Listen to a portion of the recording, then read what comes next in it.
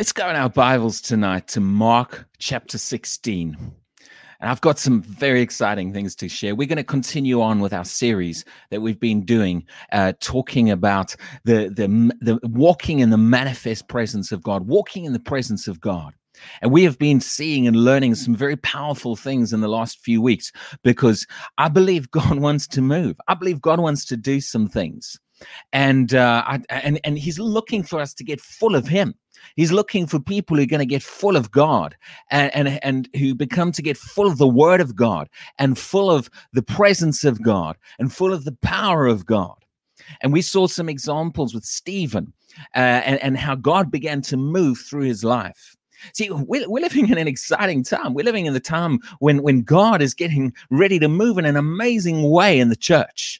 And I believe that as we fill our hearts with the word of God, as you listen to the word of God and get stirred up in some areas, I believe God's going to be able to really raise the level of your expectation and stir your spiritual life in wonderful ways. So I'm gonna talk tonight about the miraculous. We're gonna start to talk about signs and wonders, and it's gonna stir you up. It's gonna stir you up. See, for too long, the parts of the world, especially like Europe and the UK, have not had much of the manifestation of the miraculous power of God. But I believe we're going to start seeing more of it. I believe we're not just going to hear things happening on other parts of the world and other parts of the planet, and praise God that it's happening there. But we're going to start to experience and walk in some things in the UK. And it is time, I believe, for miraculous ministry. It's time for some of the manifestations of working of miracles and the manifestation of faith and the gifts of healings to begin to increase in the UK and across Europe and in other countries. God wants to move in these areas. So we're going to look at some things from the Word of God tonight concerning signs and wonders, and it's going to stir you up. But I'm also going to look at some factors that I believe are connected to whether we're going to be able to step into some of these things. And some of these things, maybe we haven't seen them quite in the light that we're going to. But I'm going to go through a number of different points of things that are directly connected in the Bible to the supernatural and to the miraculous. So we're going to start in Mark 16 first. Mark chapter 16. Just the last part of this, Mark chapter 16, in verse 19 and 20. And verse 20 is the one that I really want to focus on.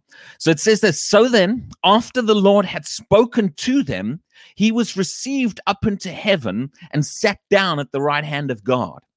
This is right after Jesus. He's been raised from the dead. That's a miracle in itself. You know, everything in the Bible, there's so many miracles, the supernatural power of God. And the church was birthed in the supernatural. Everything, Jesus born of a virgin, and then raised from the dead. And then right in this verse, we've just read about a miracle. You don't even realize it. Mark 16 and verse 19 it says, "After the Lord had spoken to them, he was received up into heaven." The Bible tells us in places like Acts that he ascended and they saw him going up into heaven and going into the clouds. That's a miracle. The Bible is full of the miraculous. And that's why the first part, as we talk about this, I want to stir your heart. I want to raise the level of your expectation for God to begin to move. Too often we limit God. We limit what God can do because, we think, I just don't see how that can happen. And people have tried to go through the Bible and remove the miraculous or explain it away. They've tried to kind of fit it into natural law. But God's not limited by natural law. God is not limited by natural law at all. He can, if he needs to in any way, he can supersede the natural law. And he has done many times. And it's time that we begin to take off the limitations that we place on him in our own thinking. Well, you see, very often what God can do in your life is affected by whether you limit him or whether you begin to believe that he can do things. And so many people are just, they stuck on whether God can pay their bill and help them pay their bill and provide the money to get them through the end of the month. Hey, and that's great. God can do that. But there is a much greater realm of the move of the Spirit of God and the miraculous that we can step into, and the church can tap into, and we can begin to experience and walk in. So tonight, I'm going to raise your vision. I'm going to raise your vision and increase your expectation for the miraculous. And like I said, in countries like the UK and in countries like Europe, supernatural ministry has been held back for decades. And there's reasons for that. As I go through some things, I'm going to show you a couple of points as to why it's not been happening. And I'm not going to cover everything, but some of the things I'm going to say to you tonight will open your eyes. And as we begin to get these things sorted out and walk in these areas, I believe there's going to be an increase of the rise of the miraculous. Legs are going to grow out. People are going to get out of wheelchairs. That's in the area of healing.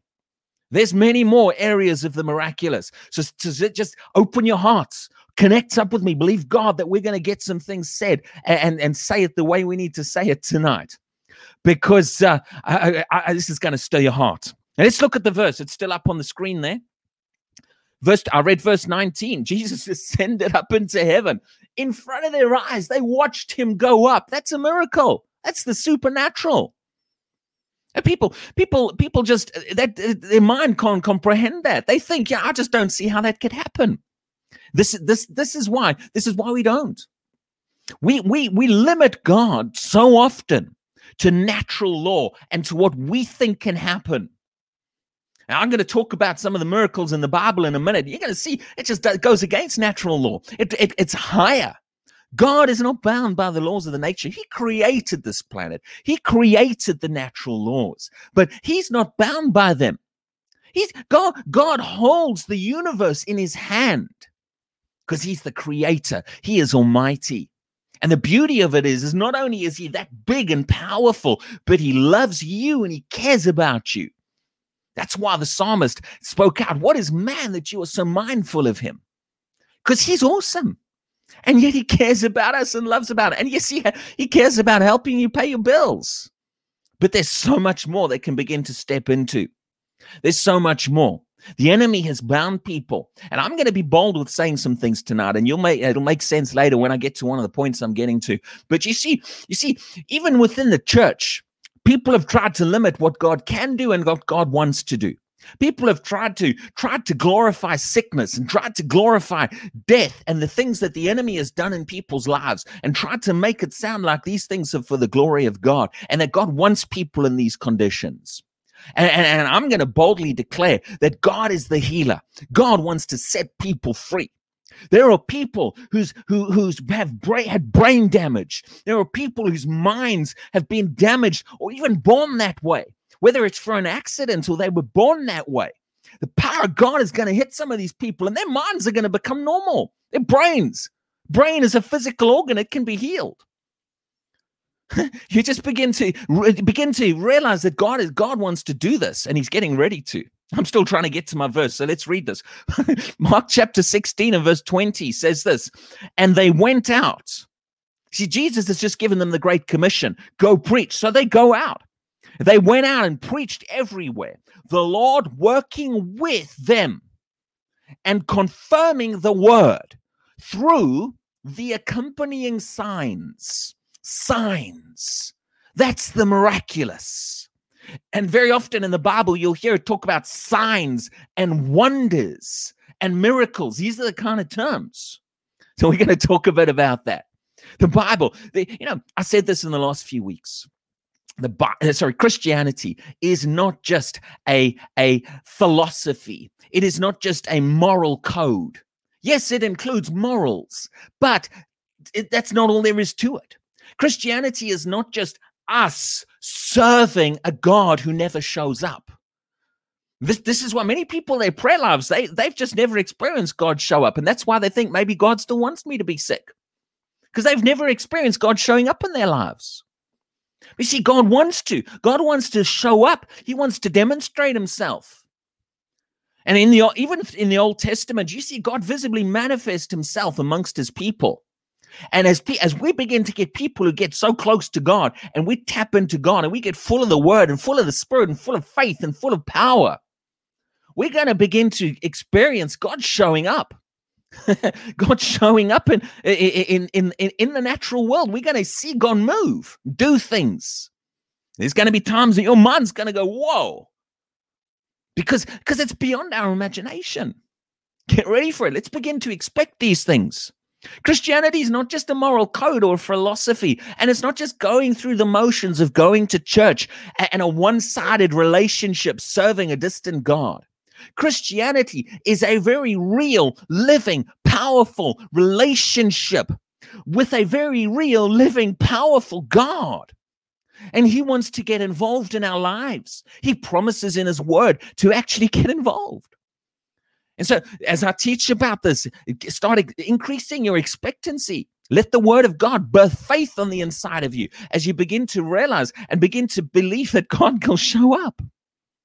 You know, throughout the Bible, the whole Bible, there's miracle after miracle after miracle. Even the New Testament, the church was birthed. It was born in the miraculous, right? From the virgin birth to the resurrection of Jesus from the dead. At the start of the book of Acts, Acts starts with Jesus ascending up into heaven right in front of their eyes. This is the supernatural. These are signs. These are wonders. The church was birthed in the supernatural. And throughout Acts, I'm going to read you scriptures, miracles, signs, wonders. It was the normal way of life for these people. Angels showing up. When they were in prison, chains just falling off their hands. And so they can get free out of prison. That's not natural. That's not normal. You see, people look at that and think, oh, I just think that's a bit far-fetched. And that's why it doesn't happen in your life. We've got to decide as Christians whether we believe in the supernatural, whether we believe in the miraculous, whether we believe in God actually showing up.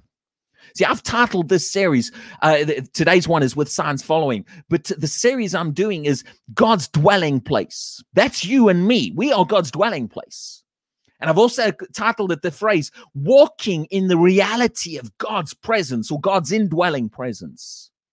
I'm not just talking the doctrine and the theory of God in us in this series. I'm looking at the practical side of it. What's going to happen when we begin to realize God really is in me and God really can flow through my life if I will take the time to saturate myself in his presence? I've said this in the last few weeks. Throughout history, when you get people who get full of God, when you get people who get filled with the presence of God, God begins to move through their lives and demonstrate himself and show up. Miracles. Jesus raised the dead. Jesus walked on water. Sometimes we hear this so often. We hear this so many times. It just becomes almost like we become dull and cold to this. He turned water into wine. Well, what? I don't know. I don't know what exactly happened there. But by what we know these days about the chemical structure of things, Jesus, that miracle must have changed the very chemical structure of that water. It didn't just taste like wine. It became wine. That's like Moses' rod. Moses throws his wooden rod down on the ground. The next thing you know, it's a serpent. A living creature turns the wood into a living being. Not a human being, but a living creature. That must have required the changing of the chemical structure, the very atomic nature of that thing. In just a moment it happened. God's power was able to do it like that. And then Moses reached out, picks it up, and it turns back into wood. That wasn't an optical illusion. See, people explain these things away. They try to come up with ways. They try to take the supernatural out of the Bible. And that's because natural men, in their natural minds, that cannot see beyond natural law and the natural realm, they don't want to believe in these things. Yeah, even to be a Christian, you've got to believe in the supernatural. Because the Bible says that in order to be saved, in Romans 10, we declare Jesus as Lord of our lives, but it also says that we believe in our heart that God raised him from the dead. That's a miracle. In other words, just coming into Christianity, your very first prayer into Christianity is confidence and belief in a miracle. And at that moment, when you receive Jesus, you receive the very first miracle in your life. You become born again. God recreates your spirit, pulls you out of the kingdom of darkness and transfers you into the kingdom of light. You've already had a miracle in your life if you're a Christian. You'll say, oh, I just can't get a miracle. Oh, you've already had one. You just haven't realized it. You see, but God wants to do more. The miraculous in the book of Acts was normal. This was their normal way of life. See, there's people that say, oh, you see, yeah, but those things passed away. You got no evidence for that whatsoever. Right from the beginning of the Bible, God moved. What makes you think for thousands of years, all through the Old Testament, all into the New Testament, God moves in the supernatural and then suddenly he just decides, I don't feel like doing that anymore? See, it's because people have tried to limit God and to take the church out of these things. The enemy doesn't want a church operating in the supernatural. The enemy doesn't want a church that's walking this close to God. And he has tried to spread lies. And he's even used people within the church to try to say God doesn't do these things anymore. The miraculous has passed away. The supernatural, people even say tongues has passed away. And prophecy, people say all kinds of things. But it's not true. Hasn't passed away. God's still ready to move. He's still ready to do these things. And we're gonna walk in and experience even more of it. Think about the miracles in the Bible. Like I said, I'm just introducing to stir you up a little bit about the miraculous. And then we're going to start to look at some of the factors, especially in the book of Acts, that affected walking in the miraculous. And maybe some pennies are going to drop as to why we're not experiencing it. I've seen a few things even in my studies, and I'm like, wow, I never made that connection to the miraculous before. I didn't even realize that particular thing was connected to experiencing the miraculous. But throughout the Bible, he split the Red Sea. Fire. Elijah called fire down from heaven. Can you imagine being there and seeing that? That wasn't just a lightning bolt. That was fire. That was supernatural fire coming from God. The 3 Hebrew children, they were thrown in a fire. The burning fire. The fire was so hot that the Bible says that the soldiers who threw them in were destroyed. They got burnt up instantly like that. And that here you go, God, the supernatural protects them. And the 3 Hebrew children, they didn't even get touched by the fire. They didn't even get a slight little burn on them. Bible says they came out and not even their clothes smelt of smoke. This is the God we serve. This is the Bible. You see, this is why I say the Bible's not just a moral code, and Christianity is not just a moral code. We serve a supernatural God. We serve a God who can do things beyond the imagination. The whole ministry of Jesus, the power of the Holy Spirit was in demonstration. Throughout the book of Acts, the power of the Holy Spirit was in demonstration. And God wants us to begin to experience and walk in these things. Don't limit God, though, to natural law. If you look at things and say, I just don't see how that can happen. Well, then you see, then you need to expand your vision. You need to begin to realize God's not limited by these things, and begin to realize there's so much more. Let's look at some things here. Let's look at a few scriptures. And the first point I'm going to make, I want us to go to Acts chapter 5. Acts chapter 5 and verse 12. I'm trying to put these scriptures up because I want you to see the word for yourself. Acts chapter 5 and verse 12 says, and through the hands of the apostles, many signs and wonders were done among the people.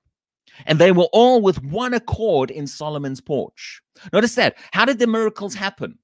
See, people think, people these days think God's just going to show up and do a miracle. And if God's going to do a miracle, it's just going to randomly happen somewhere. But I want you to notice throughout the Bible, how did miracles happen? They happened through people, vessels. God used individuals. God used his people. Here we see through the hands of the apostles, many signs and wonders were done. Look at Acts chapter 19. It says, now God worked unusual miracles. There's no full stop there.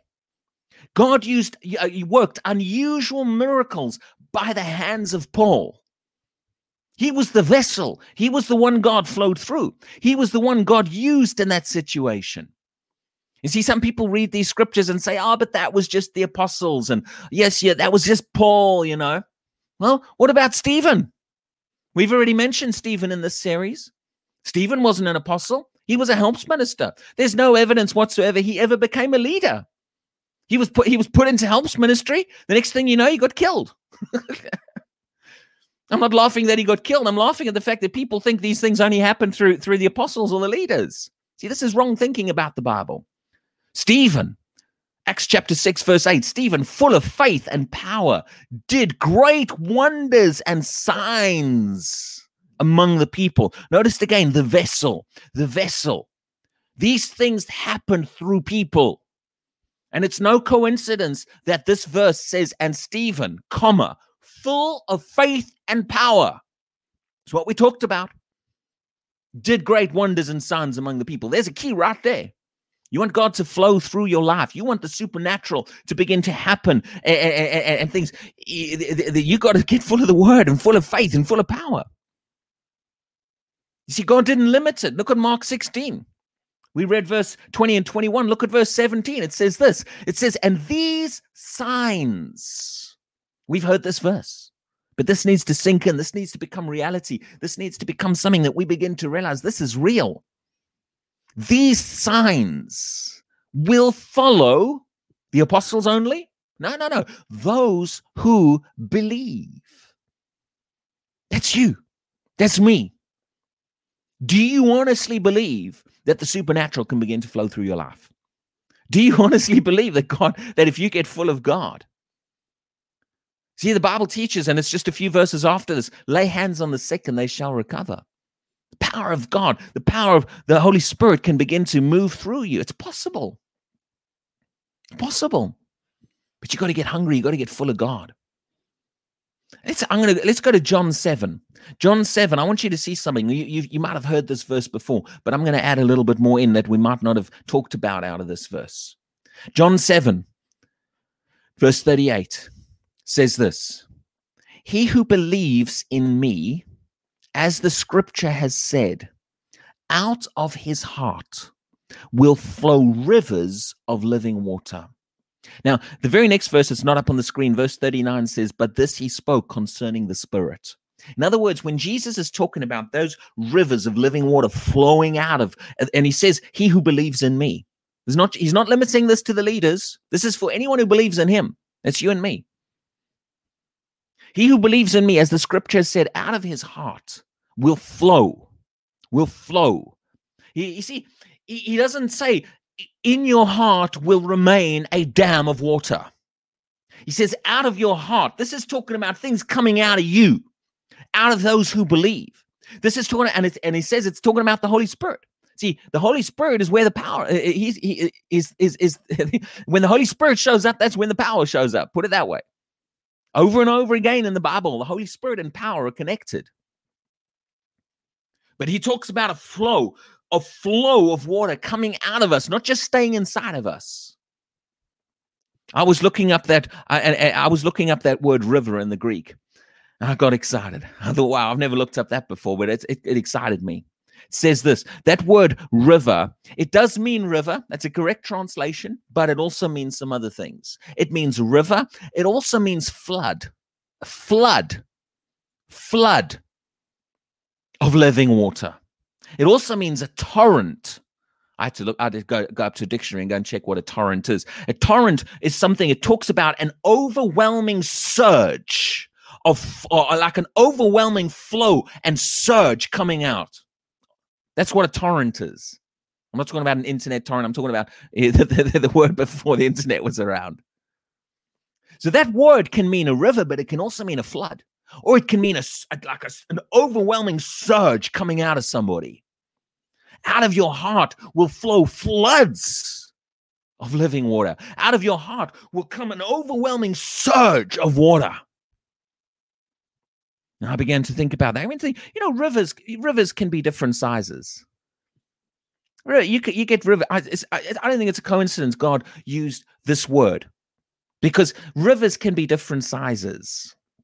You can have a tiny little, eeny weeny, tiny little river that flows, like tiny little river like this, little stream that flows in and is like a little trickle of water. Or you can have something like the Amazon or the Nile, these mighty rivers, powerful rivers. See, this is what your spiritual life can be like. This is why I've been talking to people, and I keep saying this: get full of God. Many people, the rivers that are coming out of them, the flow of the Holy Spirit coming out of them is like a tiny, itty weeny little river. And believe me, it's good that something's coming out, but you can have more. We need to fill up so that it starts to come to flood stage, and so that it's not just a trickle, a tiny little trickle flowing out of me, but become to the place where it becomes a flood. Imagine a river overflowing its banks, especially a mighty powerful river. Or imagine a surge of water just flowing down a river, just powerful force of almost like a tsunami coming down a river. See, rivers can have different strengths, different levels of flow out of them. And this is one of the differences between the people who've stepped into the miraculous and stepped into the supernatural and stepped into more of God. The average Christian, they got a little trickle of tiny little river coming out of them. But there's people who spend time in the presence of God. There are believers who get full of the Word of God, get full of the Spirit of God, and they become a tidal wave, a surge, an overwhelming surge of the presence of God pouring through their lives. This is why I started. Point number one is that the miraculous happens through God's people. God uses people. People think revival's just going to suddenly appear. No, revival's going to happen through individuals, through people, preferably through lots of people, as they become full of God. See, many people wonder, how is revival going to happen? They're the same ones when the revival happens are going to look around and say, wow, I wonder how that happened. But as I've said to you in the last few weeks, there are people that become the instigators. They become the ones that God uses to pour out His Spirit, and God flows through their lives. You can become the vessel. Now, I want to look at something else. The first thing is the people God uses. This is a little bit more of a teaching tonight because I believe we need to see some things. Let's go back to our verse in Mark 16 because I want you to see some things here. The first point is God uses us. He uses believers. He uses you as a vessel, and you can become a vessel where more and more and more of God flows through your life. But this is the next one. Mark chapter 16 and verse 20 says this. And they went out and preached everywhere, the Lord working with them. Now, in fact, that word them, you don't see it on what I've put on the screen there, but that word them is in italics in most Bibles. And words that are in italics were added in by the translators. It's not in the original Greek. The translators put it in because they thought it gave more understanding to the passage. And sometimes it does, but other times it doesn't. The Lord working with them and confirming the word. See, the way it's written at the moment with the word then, it sounds like the Lord is working with them, the preachers. But you take that word them out, it's not in the original Greek. You're not doing injustice to the word of God taking it out. It comes across a bit different. The Lord working with and confirming the word. The Lord working with and confirming the word. Now, that thought's in the passage, whether you've got them in there or not. The Lord working with them and confirming the word. But I want you to see the connection to the word. The word. The word. God works with and confirms His word. And this is one of the reasons the supernatural's not happened. Many people, they separate the word and the move of the Spirit and the miraculous. They think miracles are something separate to the word of God. And it's one of the reasons we've not seen much of it. And I'm going to show you more scriptures about this because we need to begin to understand and we need to begin to realize that the more word-based we become, the more word-based our preaching is, the more of the miraculous we can step into. This is why I've said to you, don't just get full of the Spirit, get full of the Word. See, people will hear what I preached 2 weeks ago and they'll think I only meant be full of the Spirit. And yeah, okay, you get some wonderful things getting full of the Spirit. But you see, in the day in which we live, and a lot of what this ministry, what I'm emphasizing right now, is that we're in a day where God is wanting to bring together the move of the Word and the move of the Spirit. Some Christians have had the move of the Spirit. Other Christians have had the move of the Word. And each of us individually, as groups, the word group has had a move and a measure of the Spirit amongst their midst. And the people who flow with the Spirit, they've had a measure of the Spirit moving in their midst. What will happen when we bring those two measures together? What will happen when we begin to realize that the Word and the Spirit flow together? The measure of each group will combine into a far greater move in the measure of the Spirit of God.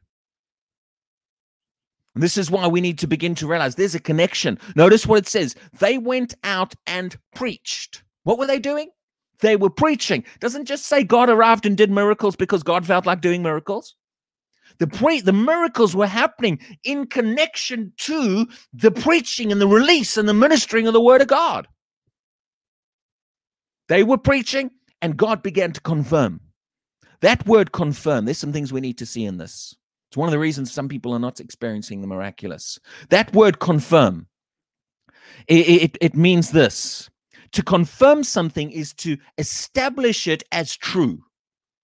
If someone tells you something and says, yeah, I can confirm that, that's true. You are establishing what they are saying. You are saying that, yes, what that person has said is true. Someone says, I was home last night. One of your kids says to you, I was home last night. And the parent says, I don't believe you. I think you were out with your friends. And I told you to be home. And then the brother comes in and he says, no, he was home. I can confirm that. In other words, I am attesting to what he is saying that it is true. What does God confirm? He confirms the word. As we preach the word, he comes along and says, yes, I'm going to put my stamp of approval on the word that is being preached, on the word that is being presented. And that is God affirming that what is being preached is true and accurate. Someone says, I know, we don't see very many signs around here.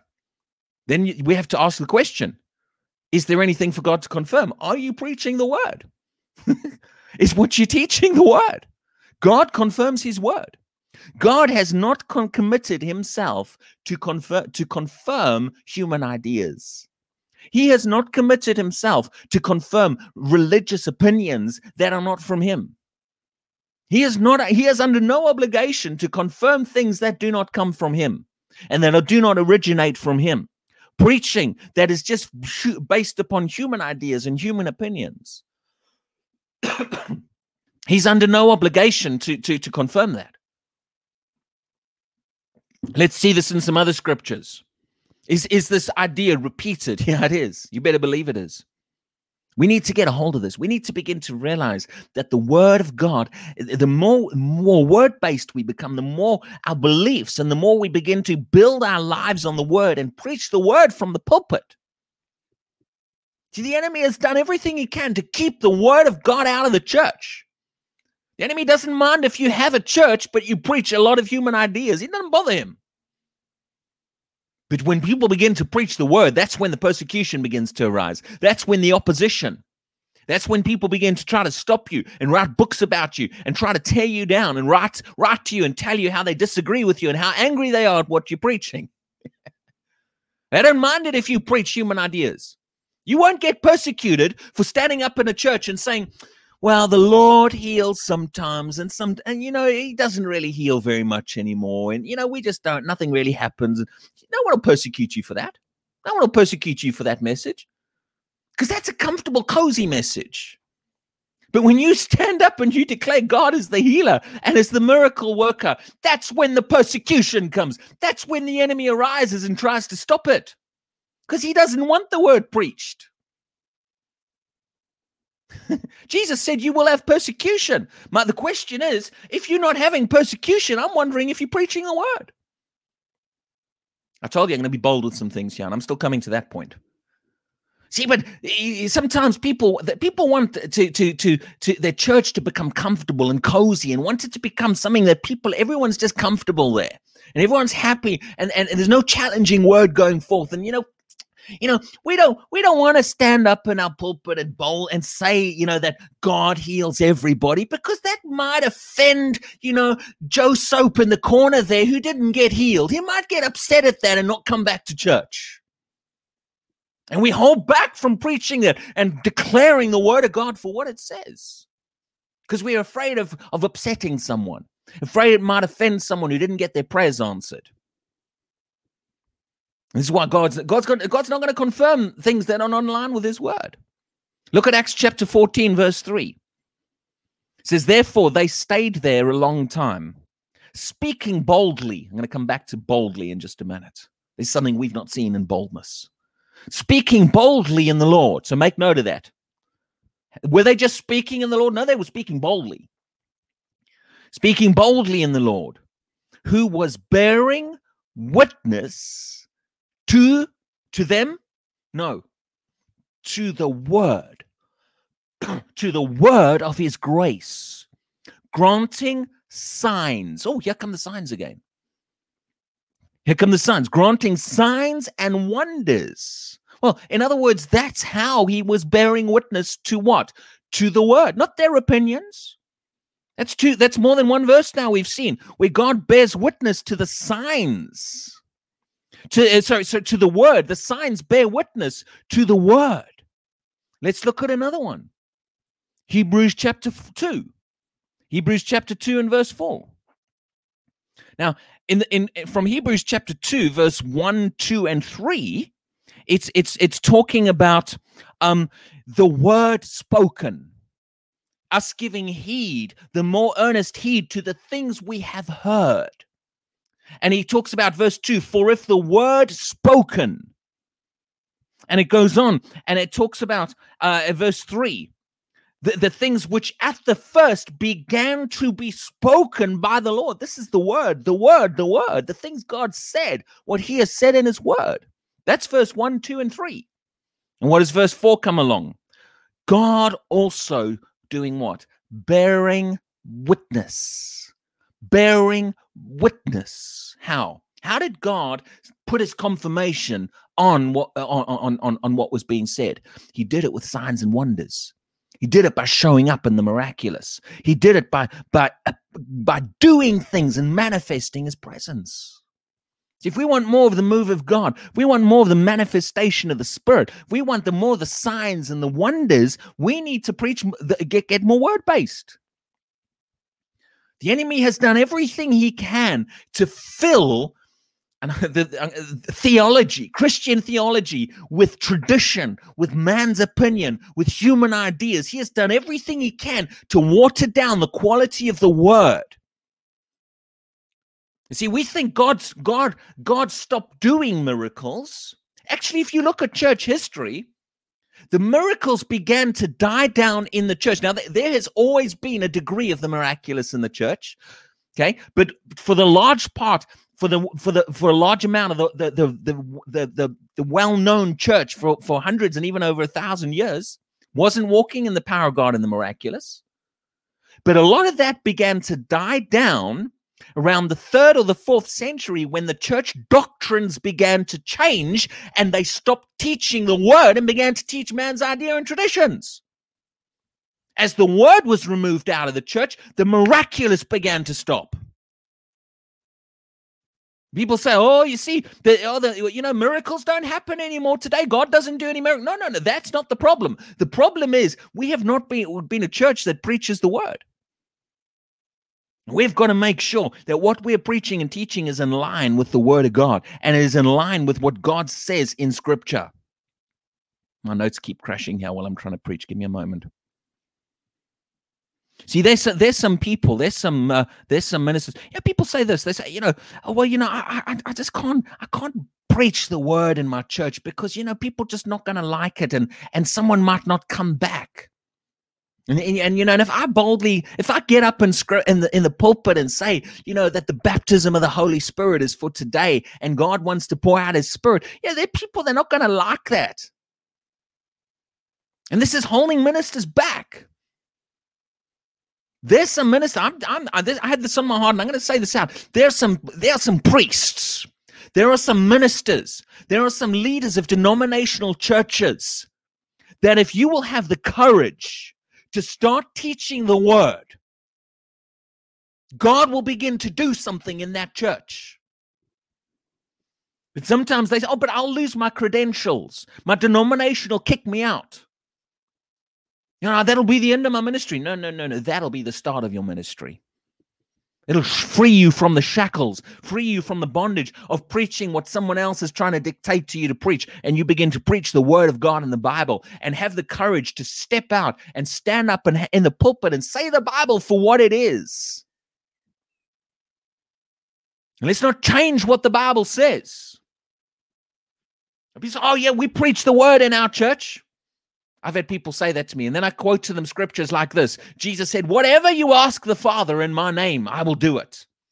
And those people who just told me they preach the word, they'll say, oh yeah, well, it's not quite whatever. Excuse me? Did you just change the word?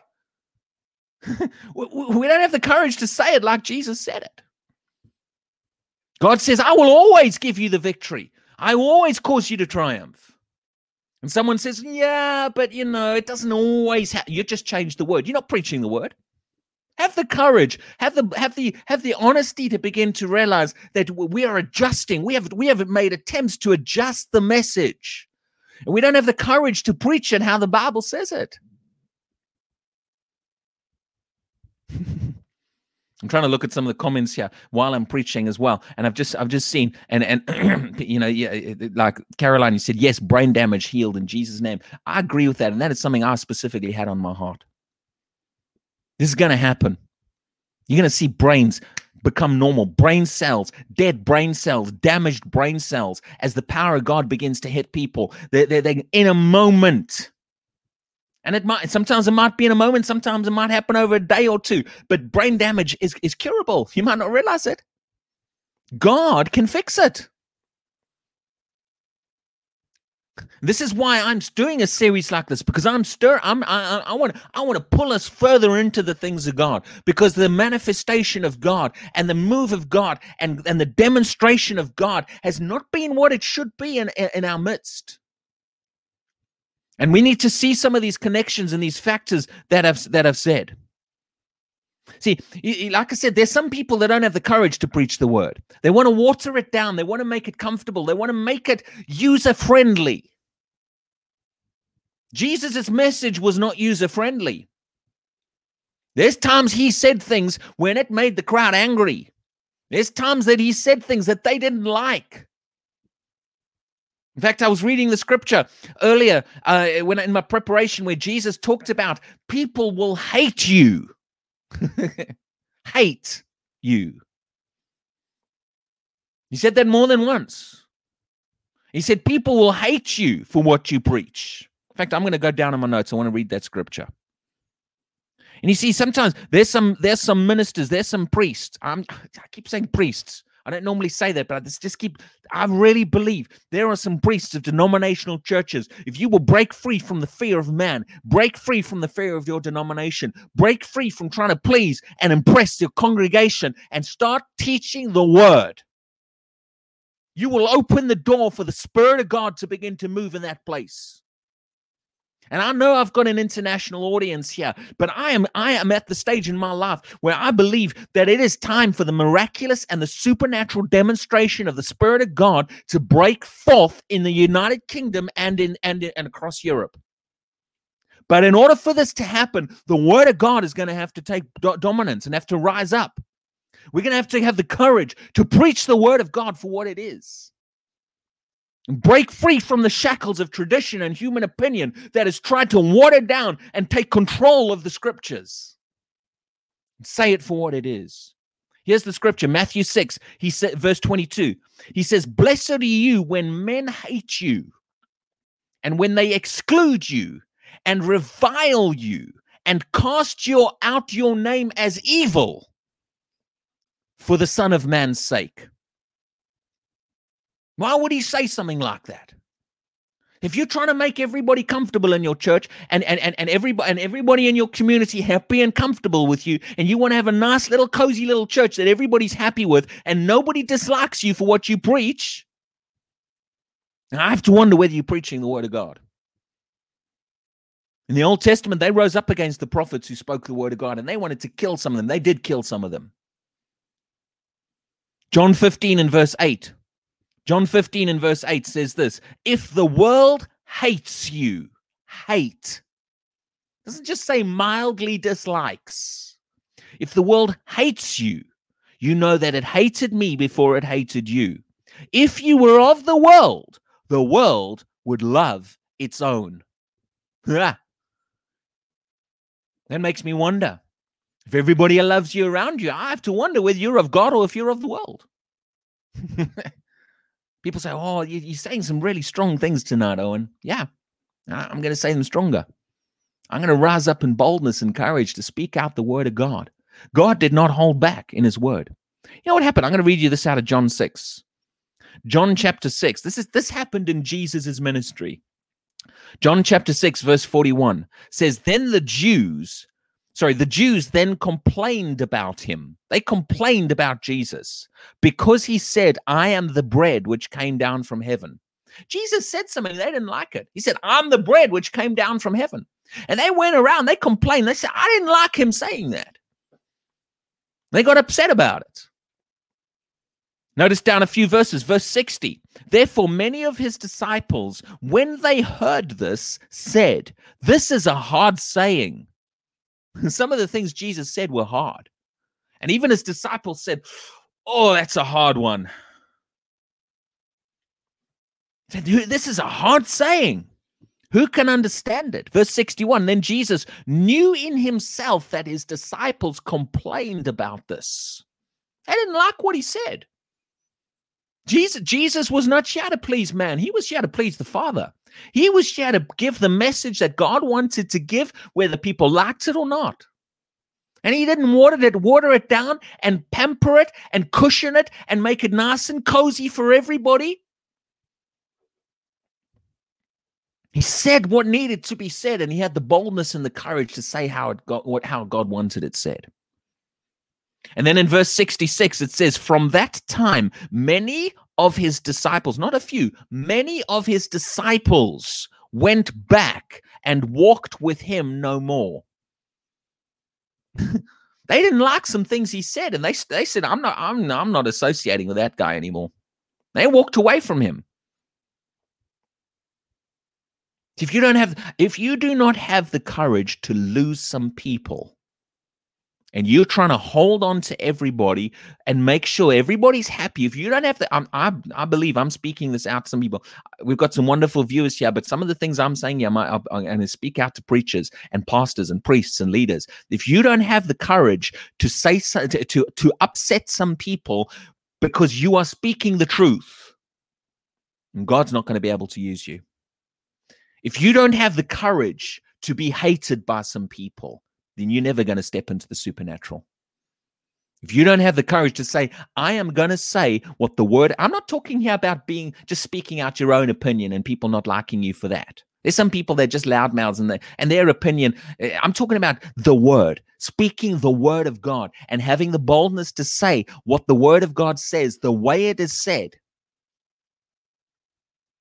If you don't have the courage and the boldness to say it how God wants it said, then you're never going to step into the supernatural. And God's not going to be able to use you. If you don't have the courage for some people to not like what you say. Now notice this. I'm going a little bit longer tonight, but I think I just need to finish this point, if that's all right. Well, it is all right. I'm not trying to be... You can tune out if you want. Okay, but I want to show you this next point. I want to show you that the first thing is this: vessels. If we're going to have the supernatural, God moves through us. He moves through vessels. He moves through people who are full of him, full of the word, full of the Spirit.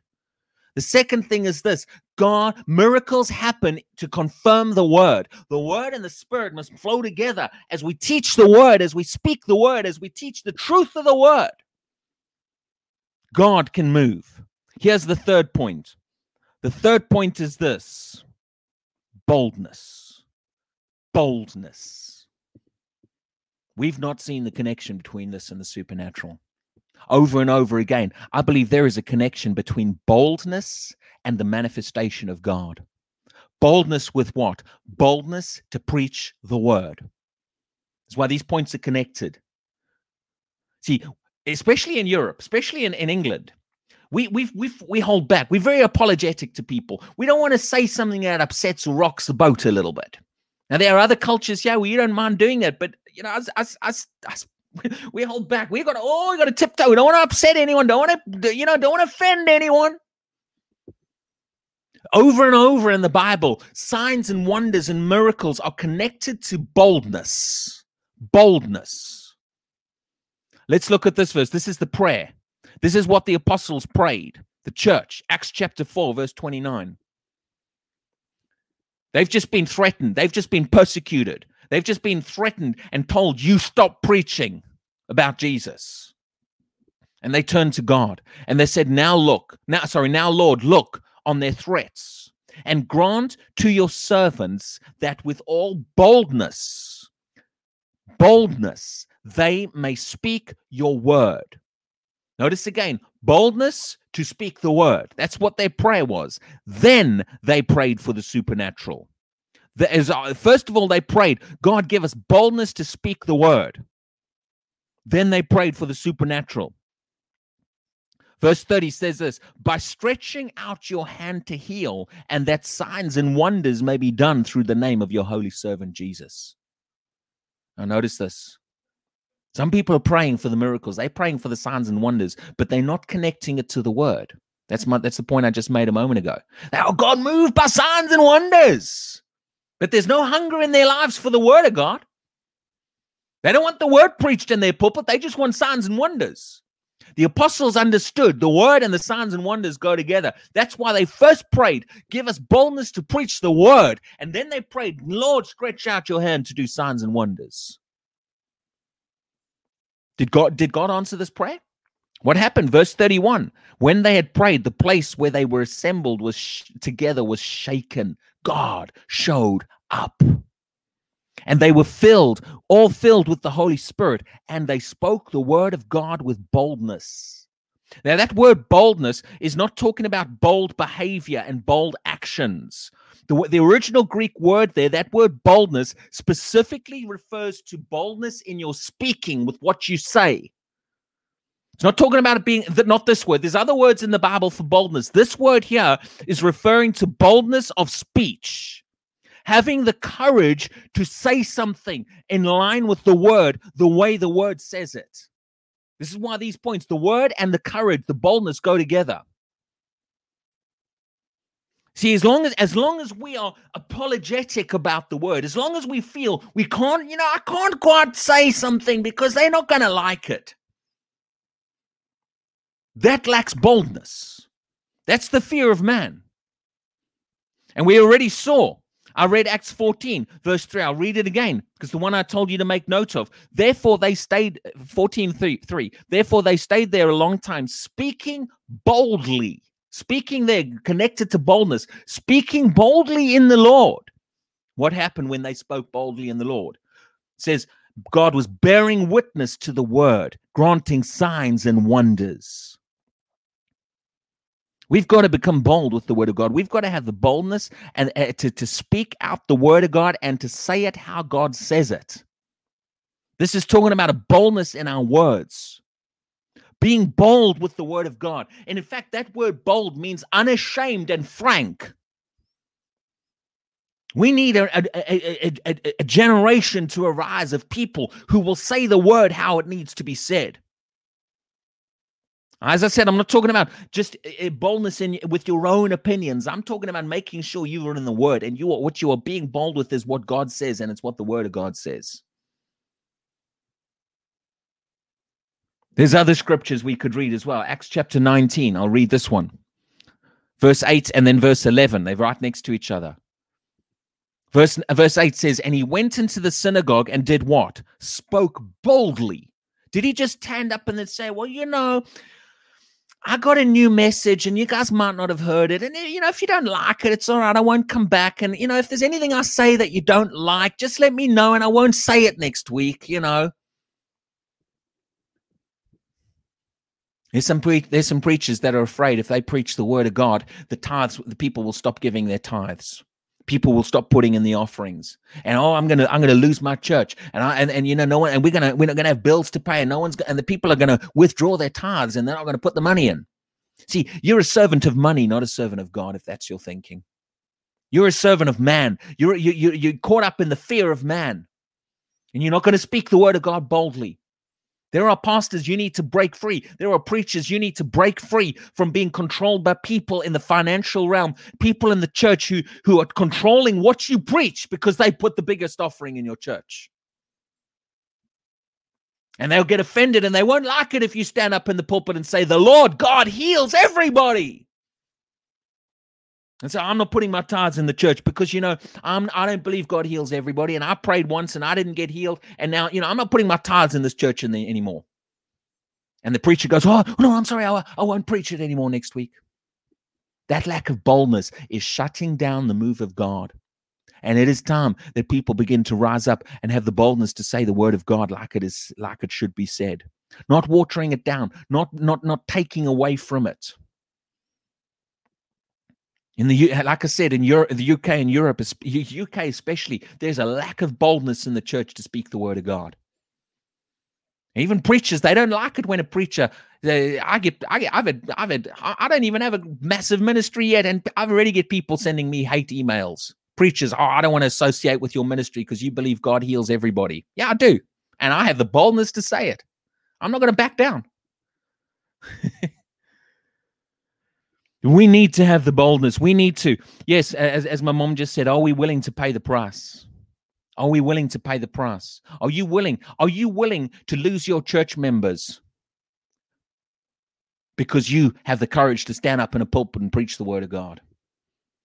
Are you willing for someone to pull their tithes and their offerings out of that church because you stand up and you say the word of God for what it says? Because if you're not, God's not going to be able to move through. You can say you're praying for revival all you like, but if you are under the control of man and do not have the boldness to speak the word of God, you're going to find yourself not being used by God as he moves. You'll become swept aside as irrelevant in the church, that is, not as a person. God loves you as a person, but in your message in your church, because God's getting ready to move. But it's time we begin to rise up with boldness. Say the word of God like it needs to be said. Jesus he wasn't afraid to say to people when things went wrong. He said, and people are, here's Peter. He's just been walking on the water and then he sinks. They get back into the boat and Peter says, oh, Jesus, I just don't understand. I don't know why it didn't work. This is what Christians, I don't know why my prayer didn't work. And Jesus sits next to Peter on the boat and says, well, maybe God just decided that you were going to sink this week. No, Jesus didn't say that. He turned to Peter and said, oh, you of little faith, why did you doubt? You say things like that to people these days, they get offended. Oh, I don't want to go to that church anymore. He told me I don't have any faith. He pointed the finger where it needed to be pointed. He had the courage to say that things didn't work in your life because of this reason or because of that reason. We'd rather a comfortable gospel where we blame God for everything. But it is time. And I trust you get the idea of what I'm saying. But I wanted to drive this home. I wanted to stir this up, that there is a boldness that needs to arise, a boldness with the word of God. If we're going to step into the realm of signs and wonders and begin to have God flow and move and confirm his word, then we need to have the courage to say his word like he says it. We need to have the courage to strip away the traditions and the human opinions and speak out with the word of God the way God wants it said. God will confirm his word. God will back his word up. God has never failed his word. When you stand on the word of God, now this is a bold statement. There are people that, oh no, but I stood on the word of God and things didn't work. God has never failed his word. God has not failed a promise that he has made. We need to become persuaded about this. Oh, but no, I stood on a promise and things didn't happen. No, don't blame God for that. Let's begin to understand our side. What some things didn't work, but when we begin to say, oh, well, God doesn't keep his promises and God doesn't always keep his word, we are questioning him, and then we wonder why he's got nothing to confirm, because he affirms his word. Let's have the courage to say the word of God like it is said in the word of God. and preach a God who keeps his word, a God who honors his promises, a God of integrity who is faithful and just, and a God who moves, and a God who heals people and answers prayers and moves and touches people's lives and baptizes people in the Holy Spirit. Amen. So we're still talking about some more things, but I just really had it on my heart today to really begin to talk about some of these areas and to show that connection between the miraculous. There are people who think that miracles are just going to break out by themselves. They're going to, God is wanting people to rise up in the word of God so that he can begin to confirm his word. Say, yes, what they are preaching is true, and I'm going to show it by doing miracles. And have the boldness to speak out the word of God. Amen. And have the courage to step out. Have the courage to put yourself out on a limb and where God has got to come through for you. You stand, like I said, some people, you stand up in your pulpit and you begin to say, I'm going to preach the baptism of the Holy Spirit, even if they've told me I can't preach it in this church. Have the courage to say, God, if they throw me out of this church, you're going to have to come through for me, but I am going to preach your word. And you watch, God will take care of you. God will move in your life. God will open up other doors of ministry. He'll open up other opportunities. He'll bring the money in other ways if you trust him. If you have the courage to say, I'm going to break free from the shackles of man's control and the fear of man, and I'm going to be a representative of God on this planet, you'll find God will begin to move you. Amen. He'll begin to use you. I've seen a lot of comments here, but I'll read those afterwards because I've just been preaching away here tonight. But I really believe God wants to do some things. And this is why I'm preaching this series, because it is time that we start to step into the manifest presence of God in our lives as a church. Things have been held back. Things have been held back in individual Christians' lives because they have lacked the boldness to believe the word of God for what it says. And the enemy has tried to say, oh, no, you can't believe the Bible. You can't hold that. But it's not until you really begin to become persuaded the word of God is what it is, and it says what it says, and I believe it how it says it. It's not until you become bold enough in your own life to stand on that and say, I will never question God. I will never question that God fulfills his promises. I am convinced that God is a promise keeper, and he will move in my life. It's not until you begin to take that stand in your personal life and reach that level of conviction in the word of God that you'll begin to find things happen in your life. Amen. So anyway, I can preach on for another hour here, but let's pray. Let's pray. Let's pray. Father God, I thank you. I thank you. Thank you. Thank you for the manifestation of the supernatural power of God. Father God, I thank you that you confirm your word and your spirit moves and your power moves, and we open our hearts up. Father God, I thank you. And we expect the miraculous. We expect things to happen. We expect eyes to open. We expect brains to be healed in the name of Jesus. We're going to have this happen.